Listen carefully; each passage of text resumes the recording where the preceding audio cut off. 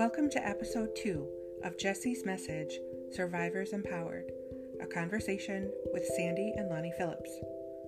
At the end of episode 1, I said the only satisfaction would be having our loved ones back. Me having my dad and you having Jessi. What was Jessi like?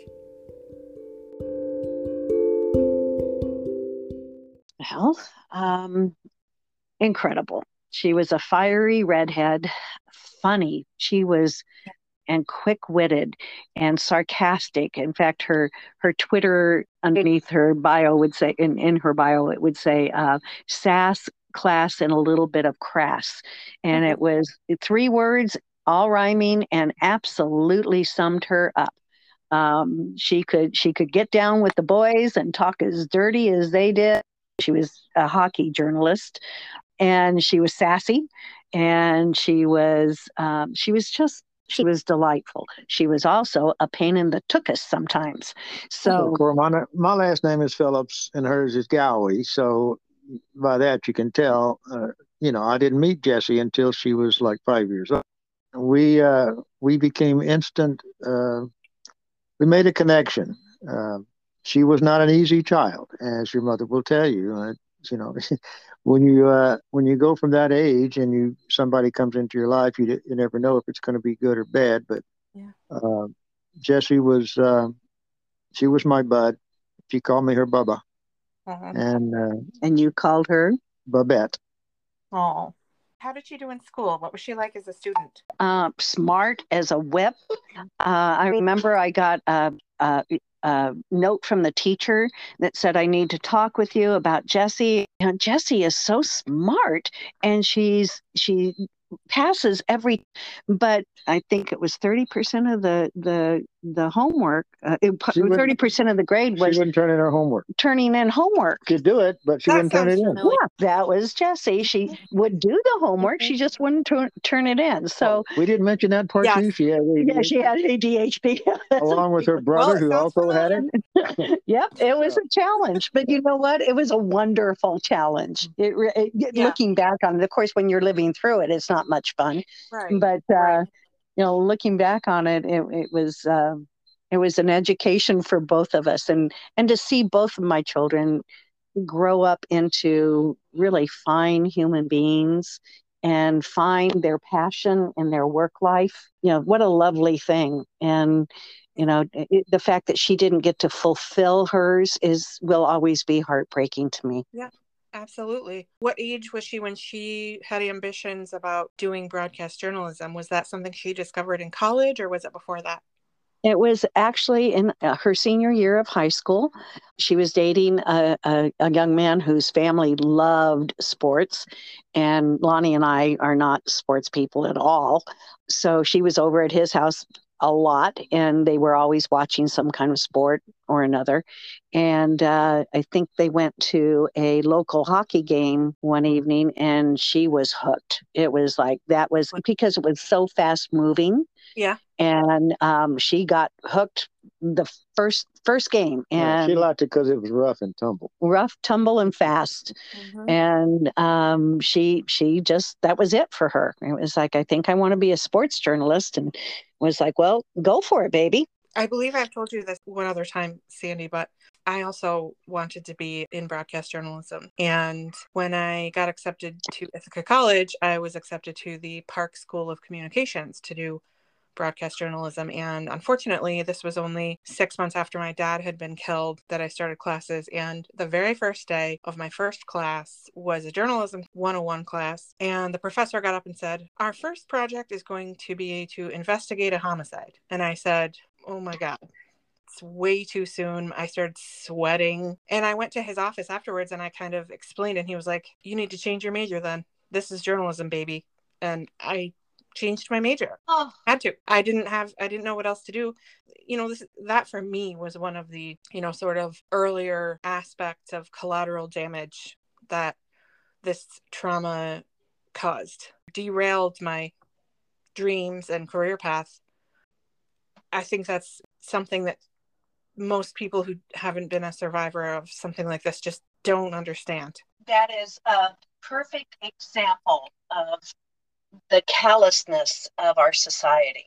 Yeah. I remember one of the families from Sandy Hook, young people, that went into a college class. And the same thing happened. It was basically, we're going to be studying the Sandy Hook shooting.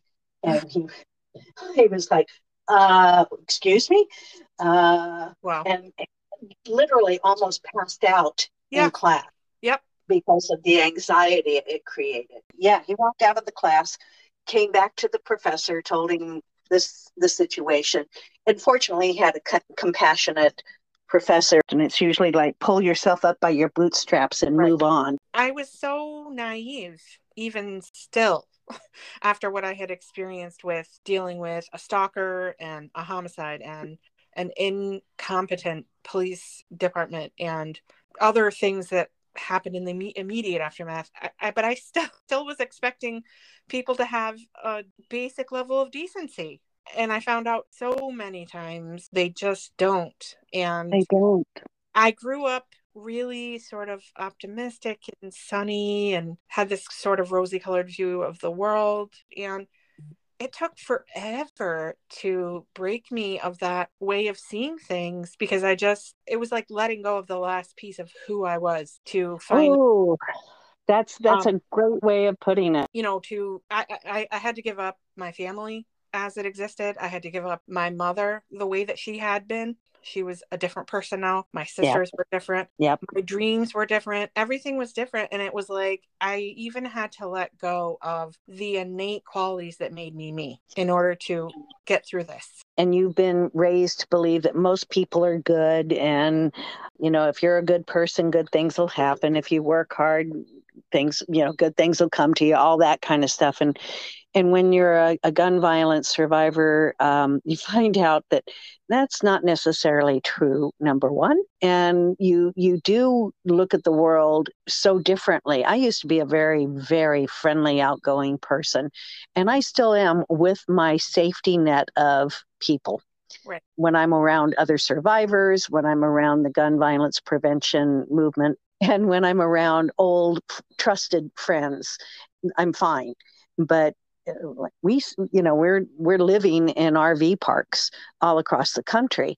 I never talk to anyone around me. I never make eye contact with them. I just we stay to ourselves.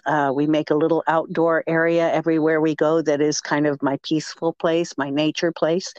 And the rest of it, I may say hello if I'm forced to, not to be rude, but otherwise, yeah, I don't trust anyone anymore. And I think that's been very hard for a lot of survivors to give up on the fact that you feel safe in this world when you can't. You cannot feel safe in this world. I was 17, so even more so than an adult who's had years of experiencing, the breakdown of a relationship or a betrayal. I was a child and never could have imagined that my introduction to adulthood would be this. No.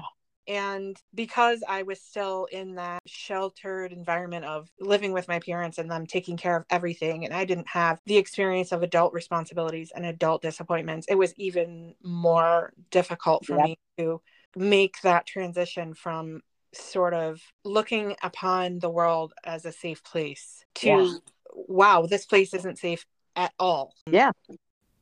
An awful lot of things were lost. I even lost the only best friend I'd ever had. Well, she was more like a sister to my twin and me, but I thought that friendship was for a lifetime. I never imagined anything could ever break it, but that relationship could not survive this, and it was heartbreaking, Yes. She was a part of my identity, and I had to lose and let go of that as well. Well, you were in a position where you lost your grounding again. You lost the man that you had always been able to count on.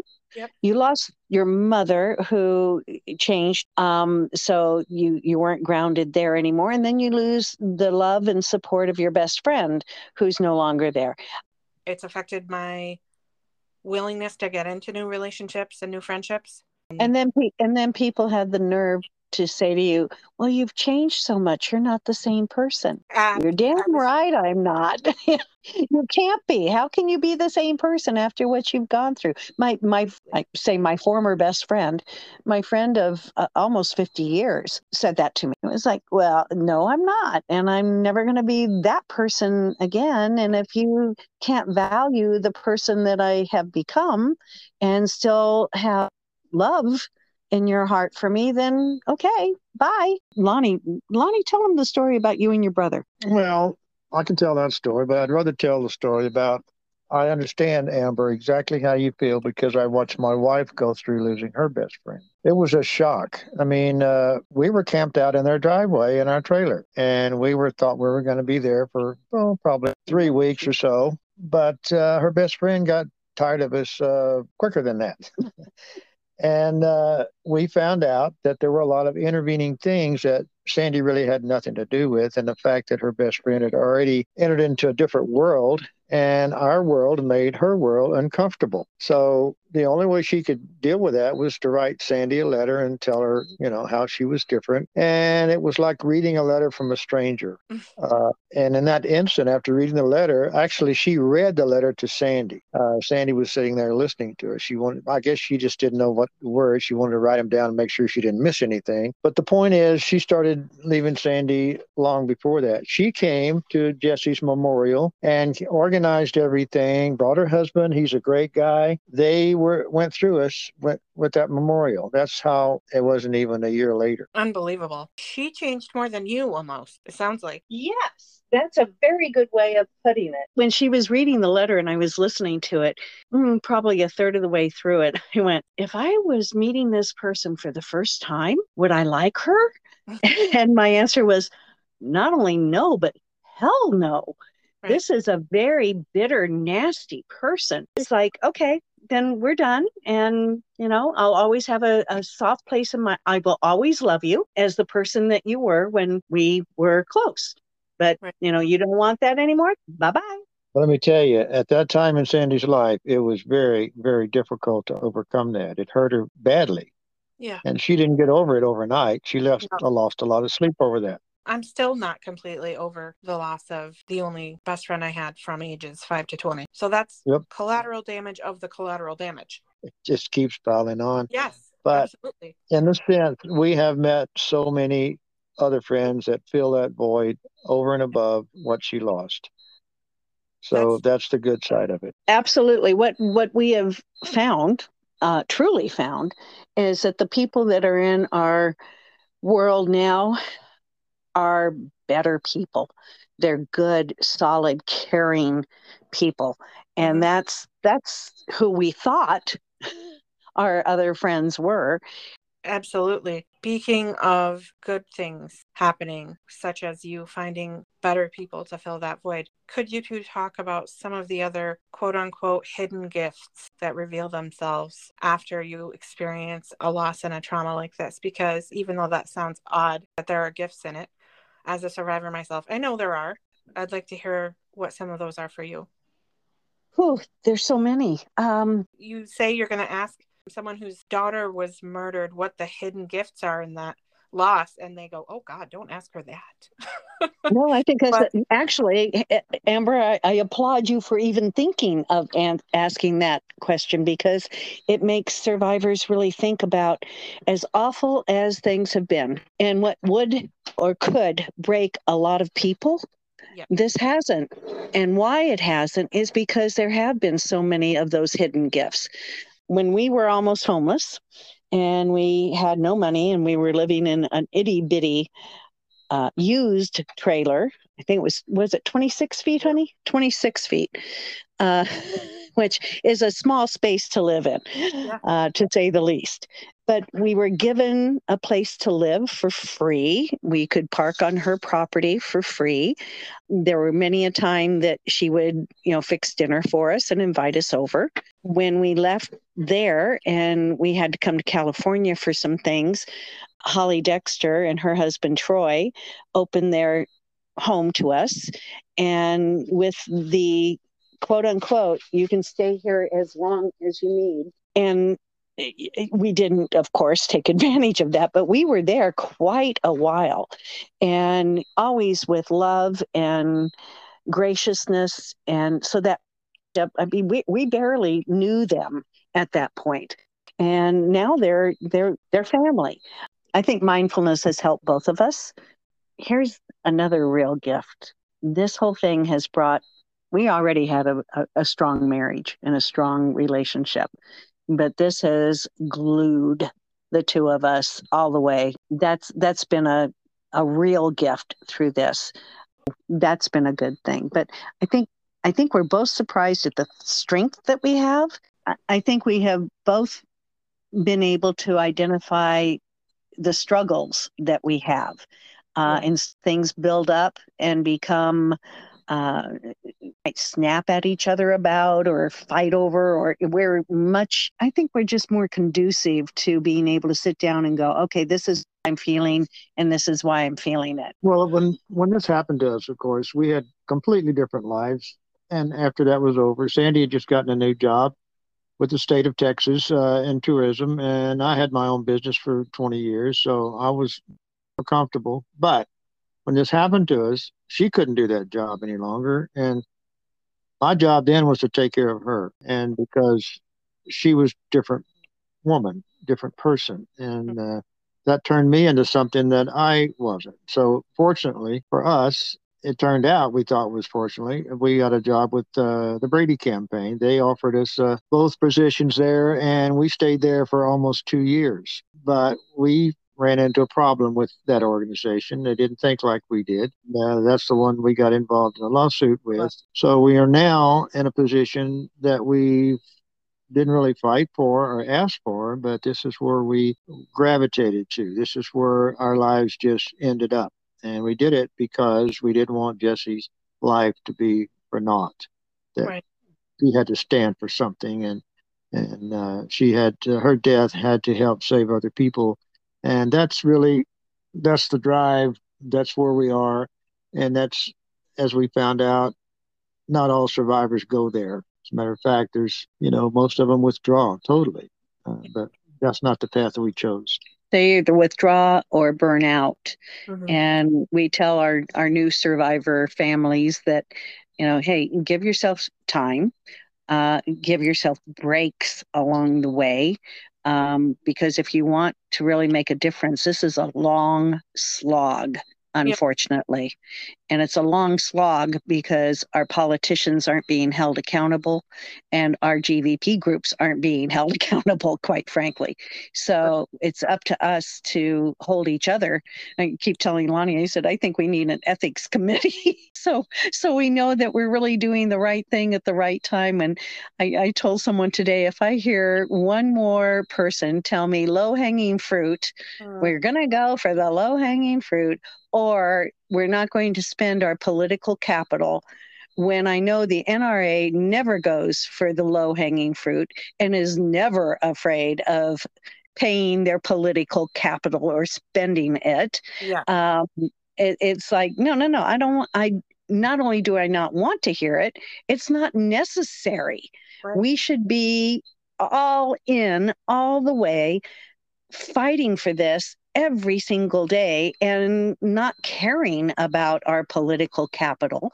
We should be getting the job done. All survivors just want to see something happen, and that's why the settlement with Sandy Hook has encouraged so many of us. It's like, it's not about the money, it's about the win, and about finding a way forward when nobody else has been able to do it. And here's this lawyer who isn't working for a GVP organization that goes out and says, I'm gonna attempt this, even though you're telling me I shouldn't. I'm gonna go out and do it. And he did it. Yes, that is a huge moment for the gun violence prevention movement. We needed that injection of hope in order to keep fighting. Exactly. Speaking of hope, tell me about the journey you two are embarking on over the next year.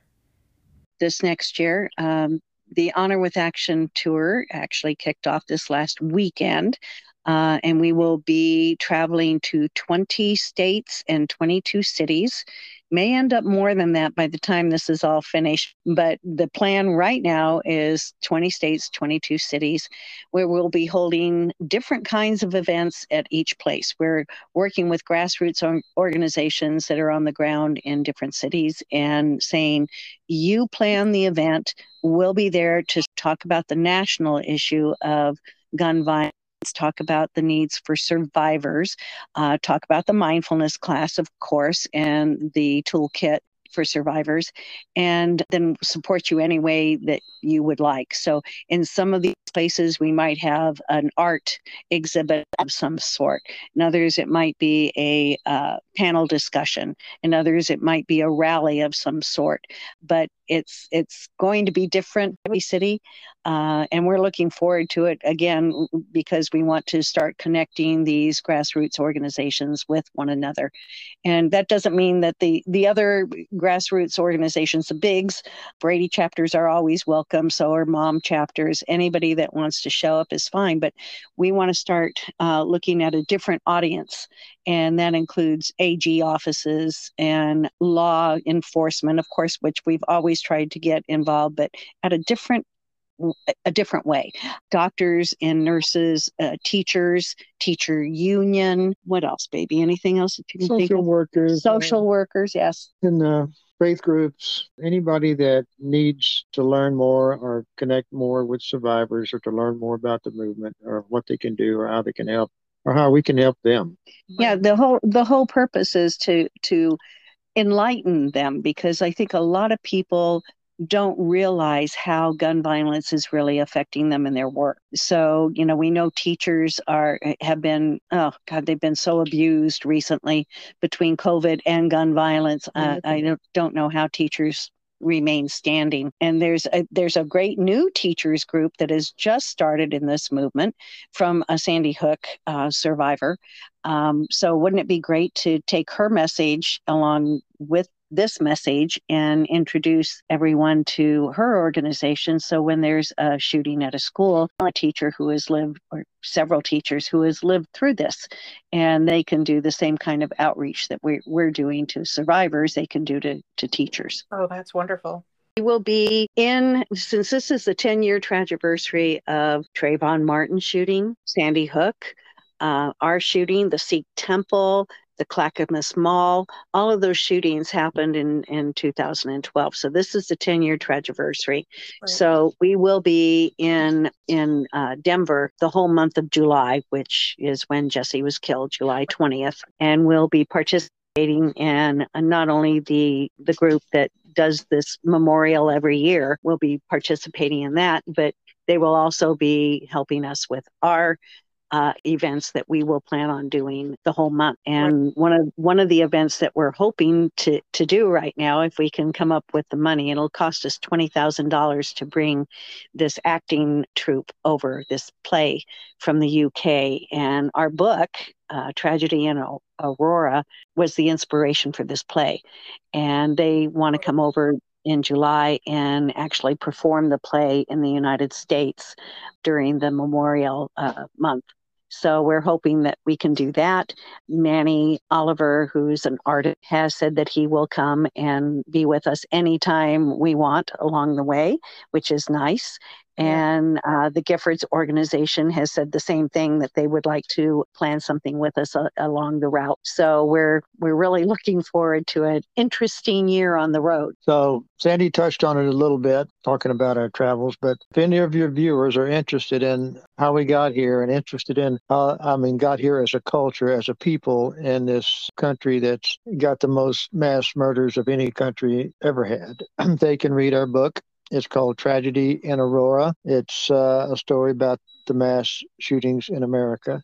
So it's out in paper. Did you get the paper book or the hardback? I have the hardcover. Okay. Well, I think it's out in paper book now, so it's a little cheaper. And it's a good primer on if you're just getting into this, or even if you've been in this for a long, long time.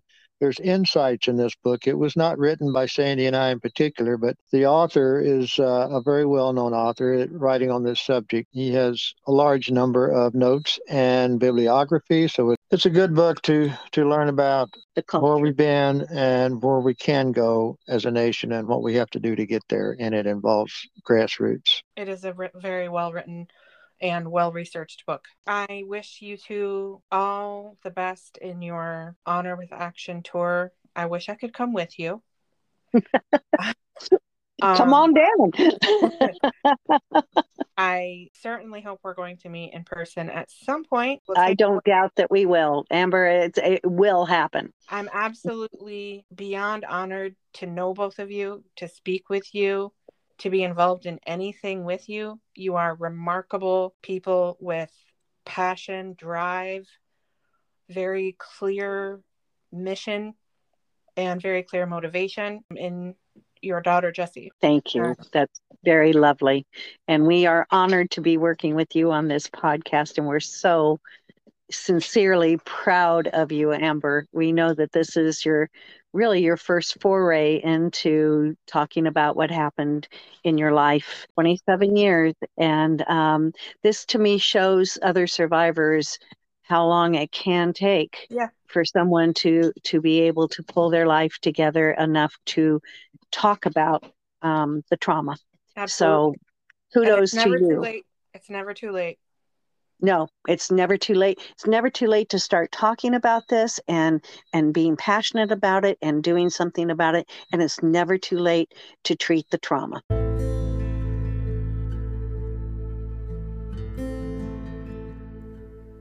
Thank you for tuning in to this conversation with Sandy and Lonnie Phillips of Survivors Empowered. In the description of this episode, I will include links to the Survivors Toolkit, where you can buy Sandy and Lonnie's book, Tragedy in Aurora, The Culture of Mass Shootings in America, and where you can get more information about the Honor with Action tour. Please tune in next month for a whole new episode with a new survivor of violent crime.